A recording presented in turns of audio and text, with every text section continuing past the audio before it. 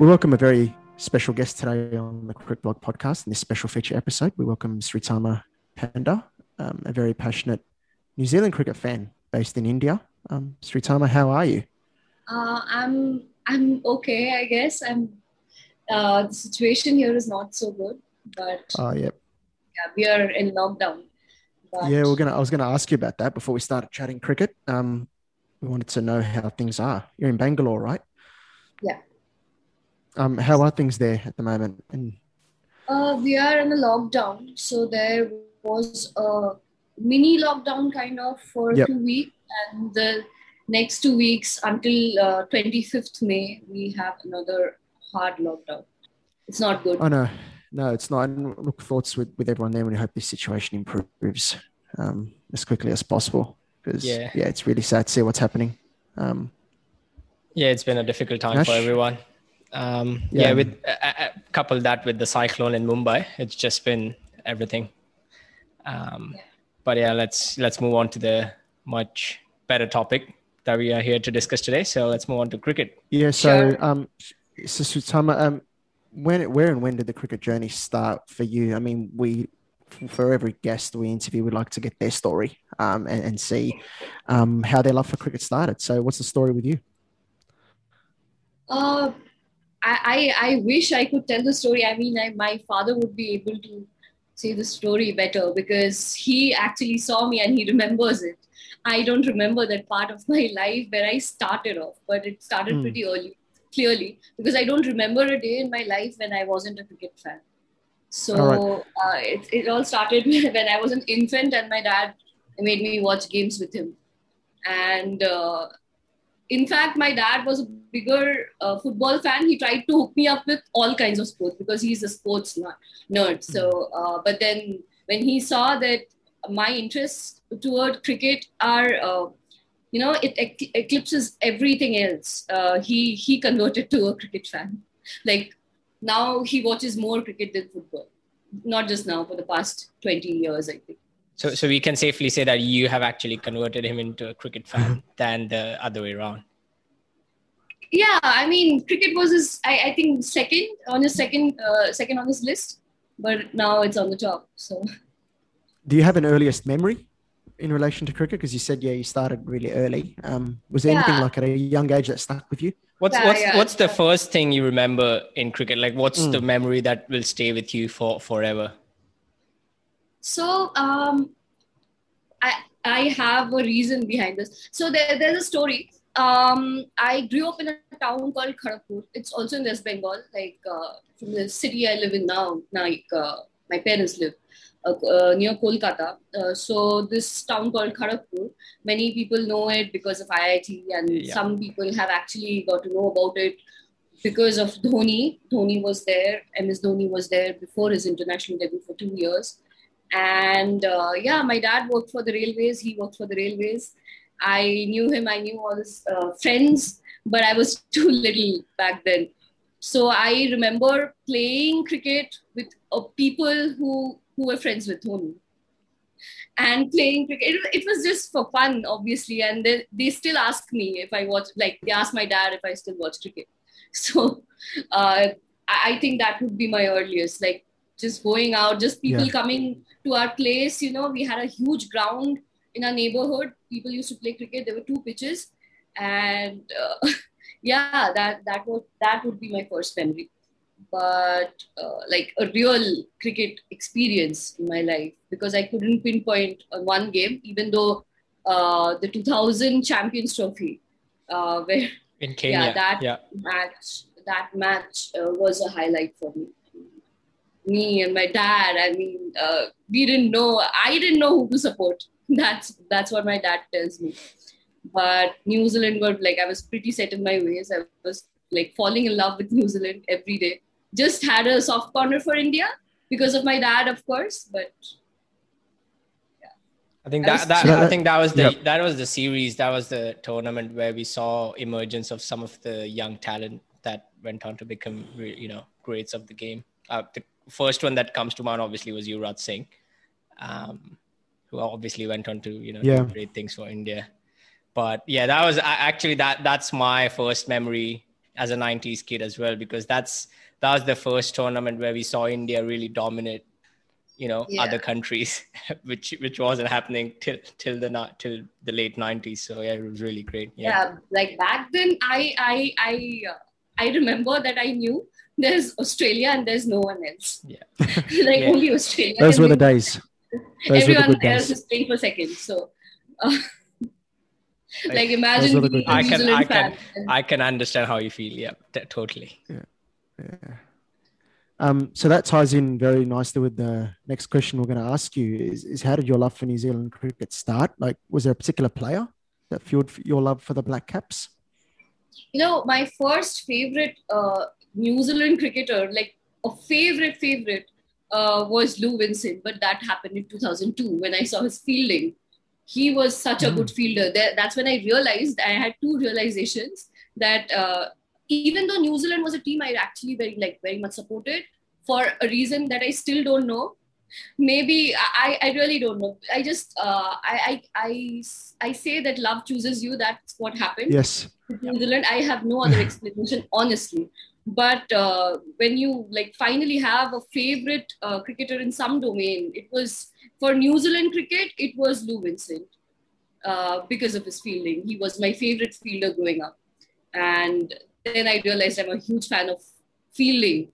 I mean, I really feel fielding is pretty underrated, and I really look up to good fielders. So. Yeah. And would you say Lou Vincent's your favourite New Zealand player ever, or has anyone surpassed him? That's Ross Taylor. But that happened pretty late, right? I, of course, a few years after his debut, because there was a lot going on there. But then I always saw Ross Taylor as some player that this player brings a lot of promise.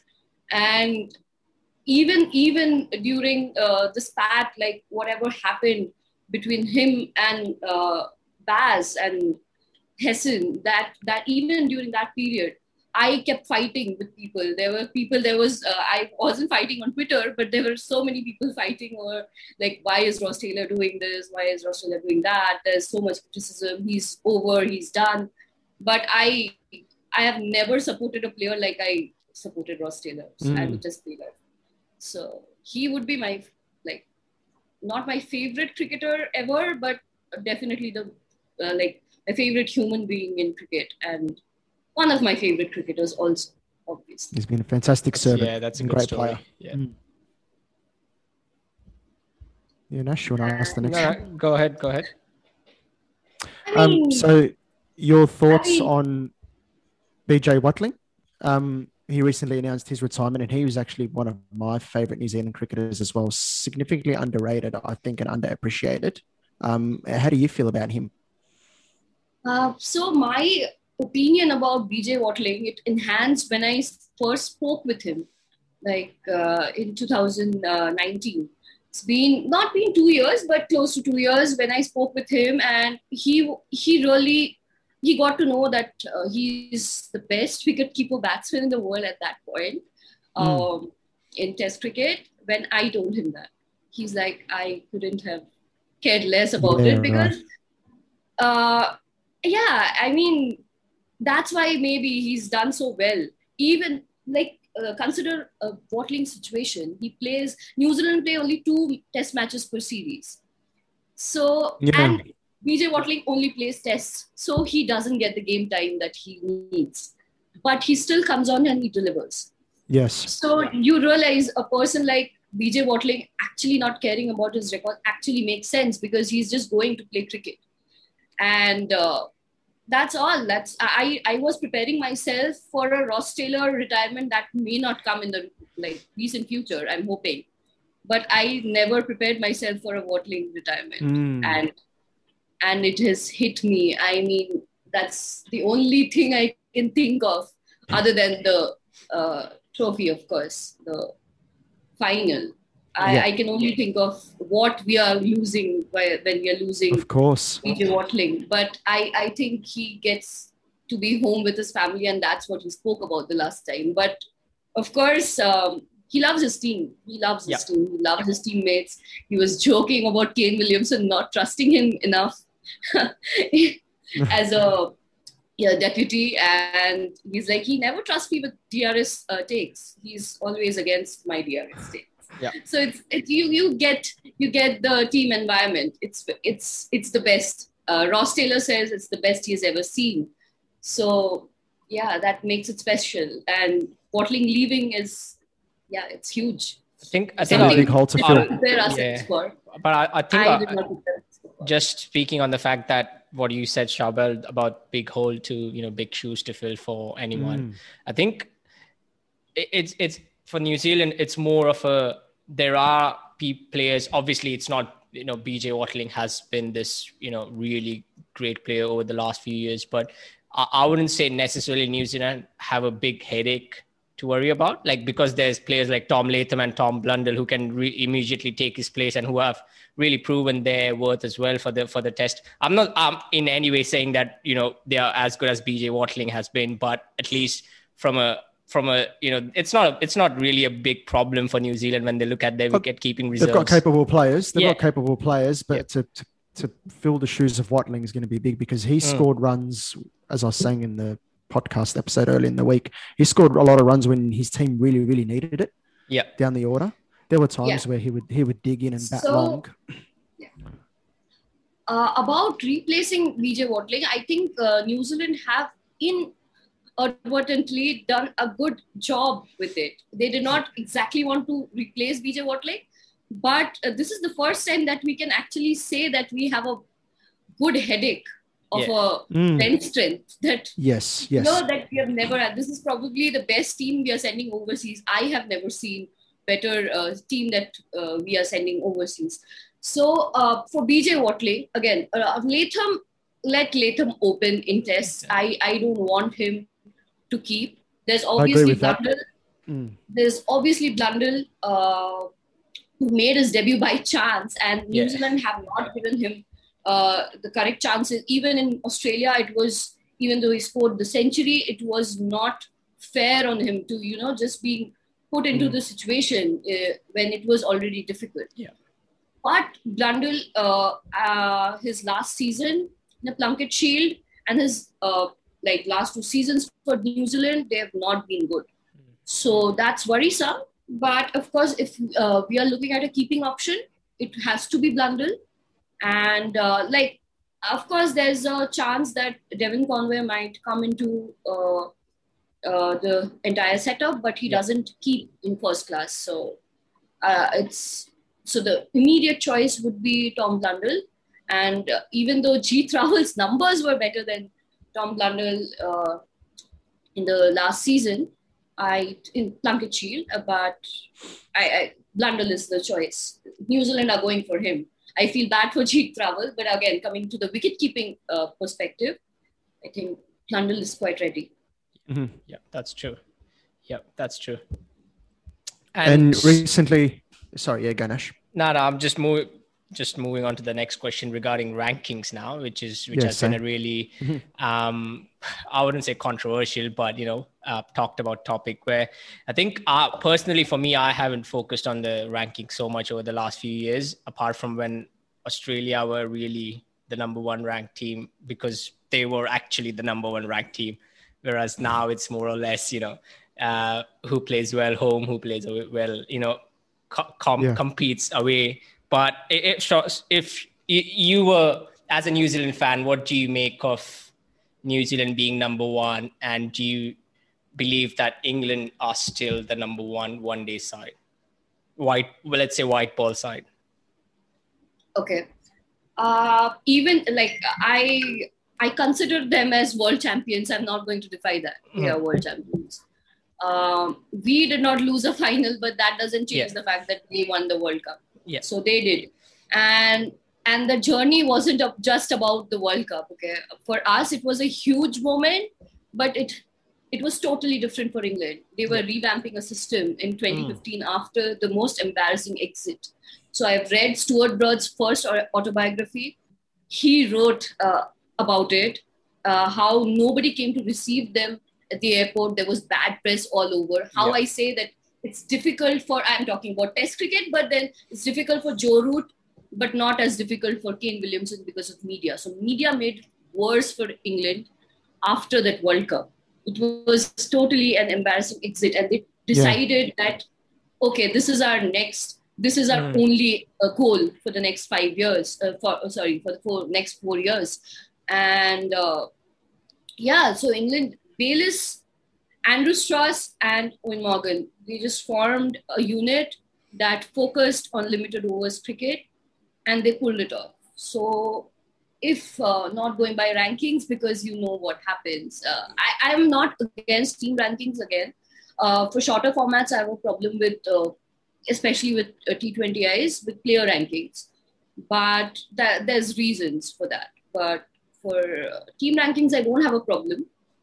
But if, as a New Zealand fan, solely as a New Zealand fan, if you ask me, because I'm also a cricket fan, I would agree that England has been the best. They have given us one of the best ODI games, and they deserve to be number one. I'm still baffled by the fact that the best white ball captain still couldn't crack the IPL, and his team, or Morgan's team, had a shocking IPL. How much of it lasted, but I agree exactly what he said, 100%. That England have really revamped their system in white ball. Yeah, it clearly explains the fact that Strauss, Bayliss, and Morgan they formed a unit, right? Yeah. They needed, the system was backing them. There was everything in place. The players were known, players like Alistair Cook, Anderson, Stuart Broad, they were asked to just leave. They were just, they knew that their ODI careers, their white ball careers are over, because England was set in their ways. Yeah. With KKR and the IPL, it's pretty different. It's understandable. So I really don't see, Tim Southee doesn't even play IPL, and he's literally second to Kane when coming to choosing a captain in T20s. So it doesn't make sense anyway. I would say I have been critical of Owen Morgan on Twitter, but that's because that's just banter. Most people don't get it. That's just banter, and nobody. I think I'm it's a banter with my wall. So tell me about it. Wall gets me. People take things very seriously, especially on Twitter. I feel like so.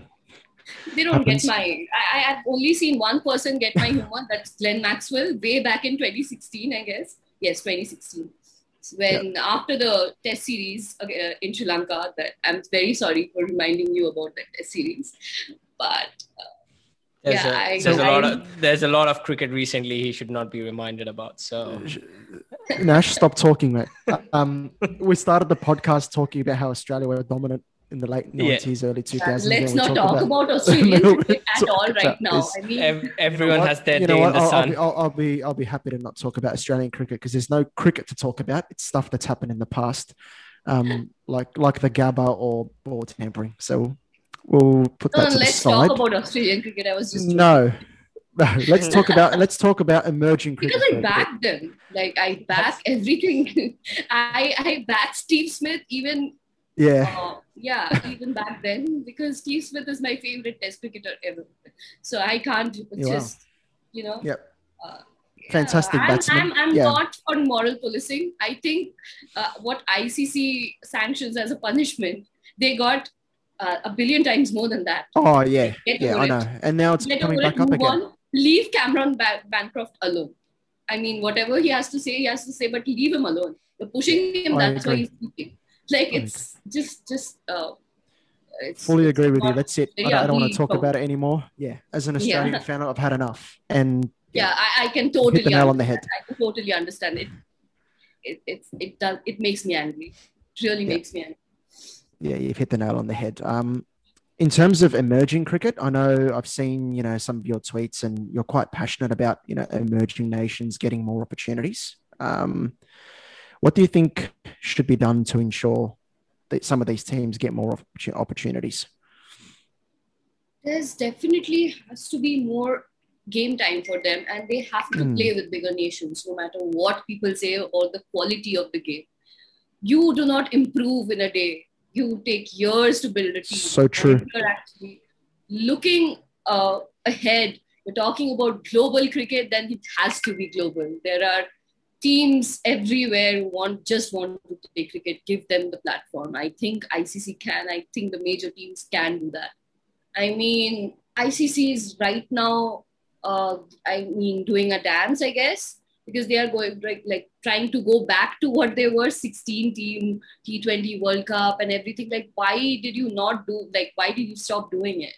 Why was the ODI World Cup reduced to just 10 teams? Why was this is not, so we have to just go back to square one first, but right now we are on negative. Yeah. So it's just at this point, I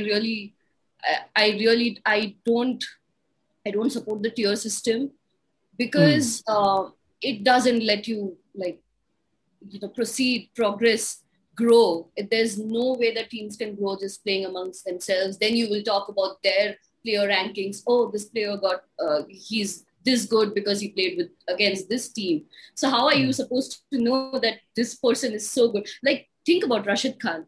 Exactly. I was about to say. If he did not play against the big teams, how would you have recognized that this player is actually the best T20 bowler right now? Like, how were you going to do that? So imagine Rashid Khan. Imagine Rashid Khan playing for one of the big nations. Like, just imagine what he's still a great white ball bowler, but imagine what he would have been as let's say as an Indian leg spinner or a Pakistani leg spinner, or even as an English leg spinner.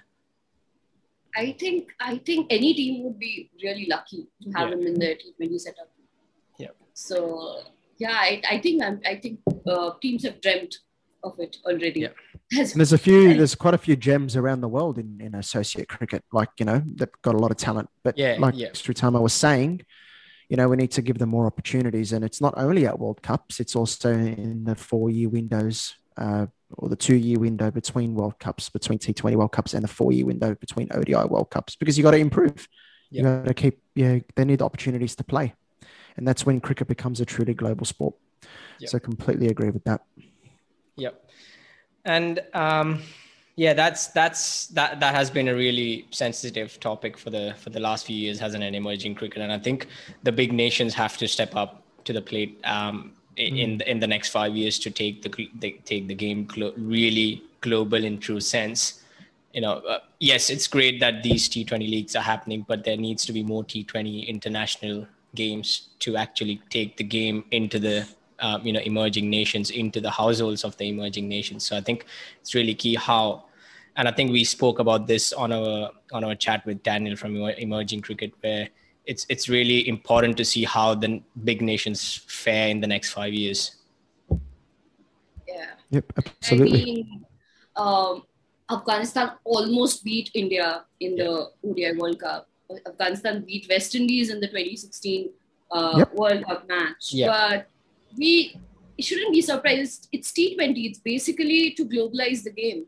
Yeah. And if you don't give them all the teams, not just Afghanistan, because it has Rashid Khan, there has to be like more initiative in playing other teams, just like Afghanistan grew in this format. T20 is the easiest that way, Yeah. I mean, that can easily be done, and we need to stop being surprised that, this team beat this team. No, we really need to reach a point where they are not really underdogs anymore, because I don't think T20 is a game of underdogs. Yeah, it can go either way. Yeah, that's right. And now, before we move on to the English summer, we recently saw your tweets on the county championship. So we'll just touch on that. And would you say that Stuart Broad is your favorite left-hand batsman by a mile? It's a weird combination. So he's a left-handed batsman. He tries to be to the best of his ability. And a right pacer. So it's basically what Saurav Ganguly is. I'm so sorry I've said that, but Saurav Ganguly was just as a cricketer, he was very inspirational to me. Yeah.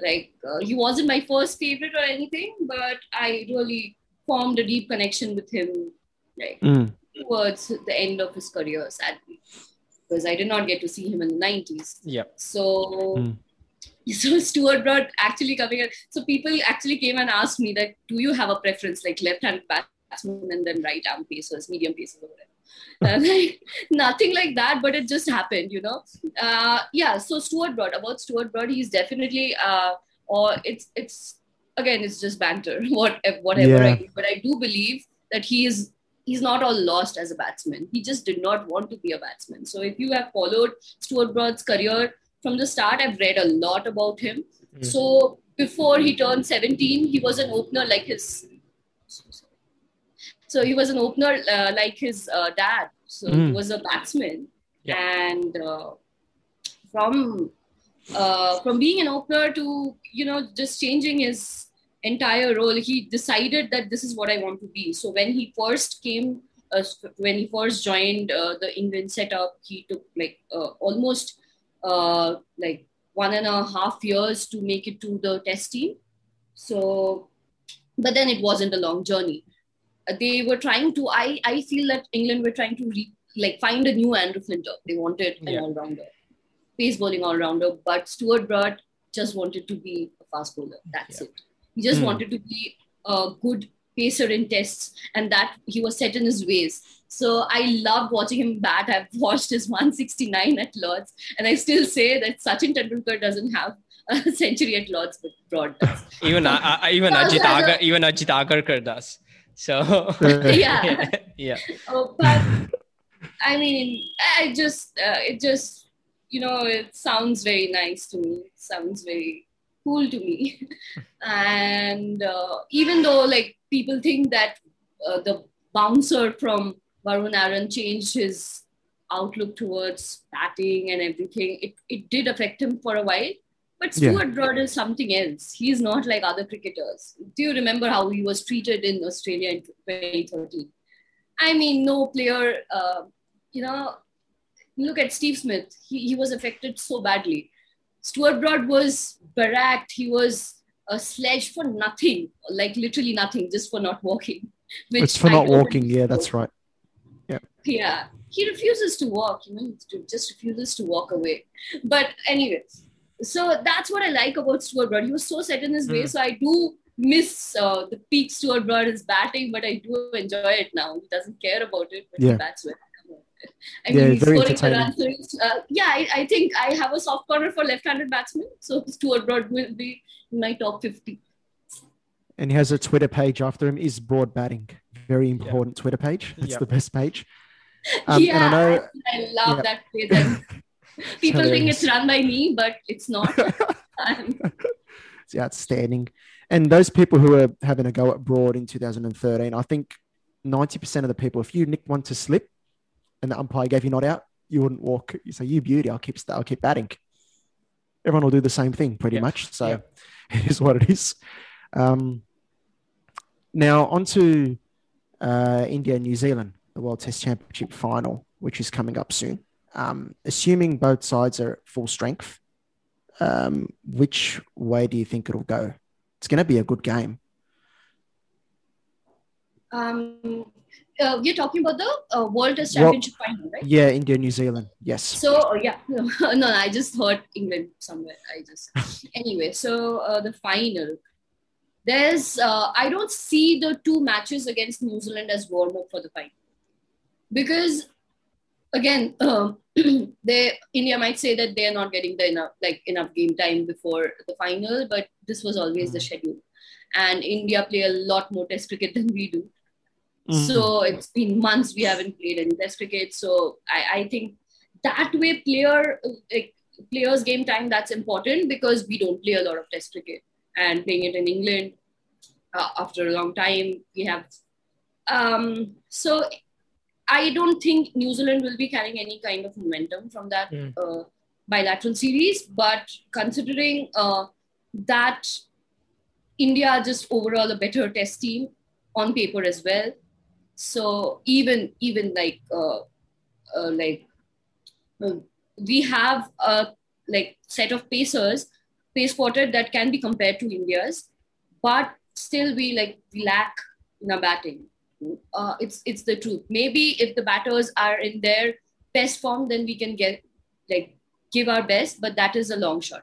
So I think India has the advantage over New Zealand, but I am very, very hopeful that we are not the underdogs again. Just because like India is better, we are not the underdogs, but I'm just hopeful that New Zealand will be able to do something. Just we have to get the correct mix. Same trouble for India. They have to get the correct mix.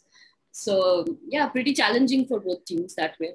See, we can boast about bench strength. Can you imagine being a New Zealand fan and boasting about bench strength?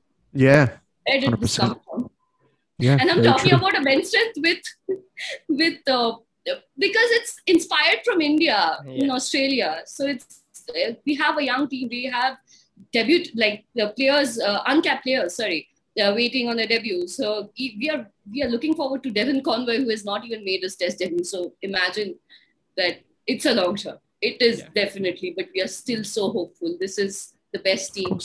It is actually going to be a matchup of the bowling attacks more than the. I know there's great batsmen playing on both sides, but actually the bowling will be really key. It's Duke's ball. It's England. Obviously, the bowling will be more important. I don't want to put make controversial comments, but I think bowling will be more important than the batting, really, because if your bowlers can really get the line and length right in the first couple of days, I think that team will really win in the end. I think New Zealand can still, beat India in terms of batting. Yeah. I'm telling you, like there has to be a proper mix. Now they have to. I'm just relying on the captain and the coach for just fielding the best playing 11 possible. Can, because even it's a final. In the semi-final, it's all about mindset. The semi-final was an ODI semi-final, but still India had the momentum. Yep. New Zealand were losing after winning so many games. New Zealand's momentum was not that great, and we were like hit. I thought, okay, this is going to be difficult, but then nobody remembers the warm-up. It was Tom Blundell in the warm-up against India. And India lost that warm-up. We had the advantage that way, I guess. Then we came to the semi-final, but it was all to the mindset. There was no Blundell there. Yep. Kane Williamson scored a half century. Yep. Ross Taylor scored a half century. And that helped the bowlers, do what they did. They are not credited enough. So I'm sure there's going to be like some fight from the batting side. Definitely. Our batting is going to be like some special. I am expecting something special from the batting. As far as the bowling is concerned, I think, I mean, we have Neil Wagner, we have Trent Bolt, we have Jameson, we have Saudis. So there is a decision to make if they want to play CDG, Colony Granholm, or so that's a decision that we have to make. Batting, let's see. Like the only thing that the England series is going to help us with would be Devon Conway. So that's one. And as far as Jacob Duffy and Rachin Ravindra are concerned, I think New Zealand might not give them their full test cap just yet. But this experience is going to help. So. Yeah. And Jacob Duffy, come on. Jacob Duffy in England, this is a huge thing. Yeah. I mean, for him. Yeah. And otherwise, Devon Conway is the man, like the Pacers, what they need, a deeper batting with Colony Granholm or a more, strong pace unit. So that we have to decide on. Otherwise, another decision that we have to make via the England series is Devon Conway, where we stand with him. Yeah, that's right. He can be a match winner, That's ambitious, but yeah, that's right. And it'll be really interesting to see. It will be really an even matchup. And now, keeping time in mind, quickly, who do you think will have the upper hand in the India and England series? Obviously, it's England's home conditions, and the favorites are England, but India have been pretty good away lately. So, who do you think will have the upper hand there? I think it's going to be quite, they are just England and New Zealand are going to play a very competitive series. I feel their 1-0 result is kind of something that I'm looking for. I'm so used to this 1-0 and drawn series between England and New Zealand. That's all I can see. New Zealand have a chance of winning. We can do it. Just England don't have Jofra Archer. Rest of that's right. England is set. Hopefully we are set too, but there won't be Trent Bolt. So, it again comes down to a war of equals. Yeah. So. And what do you think about India and England later on, the 5-test series? Who do you think will win that series? So, I think England will win. There's this home advantage. You cannot explain a team, how New Zealand are doing. Like, they do so well against other teams, but against Australia, they just have this mental block. So, India in England might have that, or the Australia series might have just changed it. The Australia tour might have changed everything for India. That's what we have to find out. But I do see England as favourites. I'm not just saying it. I just feel it. I just feel it. But if the Border Gavaskar Trophy was something for India, it definitely changes things. Then it'll be very close, that series in England, because it won't be a comfortable win for any team. Yeah, it's going to be more competitive than the last time, definitely. Then, Well, the last time in 2018, the last time it was actually 4-1. Yeah, it was 4-1 to England, but I don't think that showed how close the series actually was, because I know Sam Curran played a few gems. He was the only difference. Yeah. It was the key difference. And I think India's bowling has even improved even more since then, like the emergence of Mohammad Siraj and, of course, you've got Bumrah and Ishant there and even Mohammad Shami. So I think because England's batting is a bit shaky as well, India can expose that. So I think it'll be very interesting. I wouldn't be surprised if it's like a 2-2 draw or something like that. Yeah. At this stage, I'm tipping towards 3-2 England, just based on the fact that it's England and it's in England. So you're picking 5 results in England weather. Yeah. Again. It's 5. Results won't. I don't think that's possible. There's going to be one. Fingers crossed. Yeah. Fingers crossed. Well, there's news that they might tweak with the schedule, but we don't know yet. For IPL. Fingers crossed. Fingers crossed the weather's kind and we get a good series. But if that doesn't happen, then India's batting has also improved. They've Rishabh Pant was good in England. Now he's just brilliant. Because of the Australia tour. So this is going to be different for him. India have that kind of an advantage, but then you have to think that England's openers were not in a good state in India. And that's not going to be the case in England. So the opening will be key there. Absolutely. It should be a fascinating series. Fascinating. Well, Sritama, thank you so much for taking the time to join us today. It was brilliant chatting to you, and all the best, you and everyone in India. We hope everything improves as quickly as possible, and all the best for New Zealand in the upcoming matches. Thank you. Thank you so much.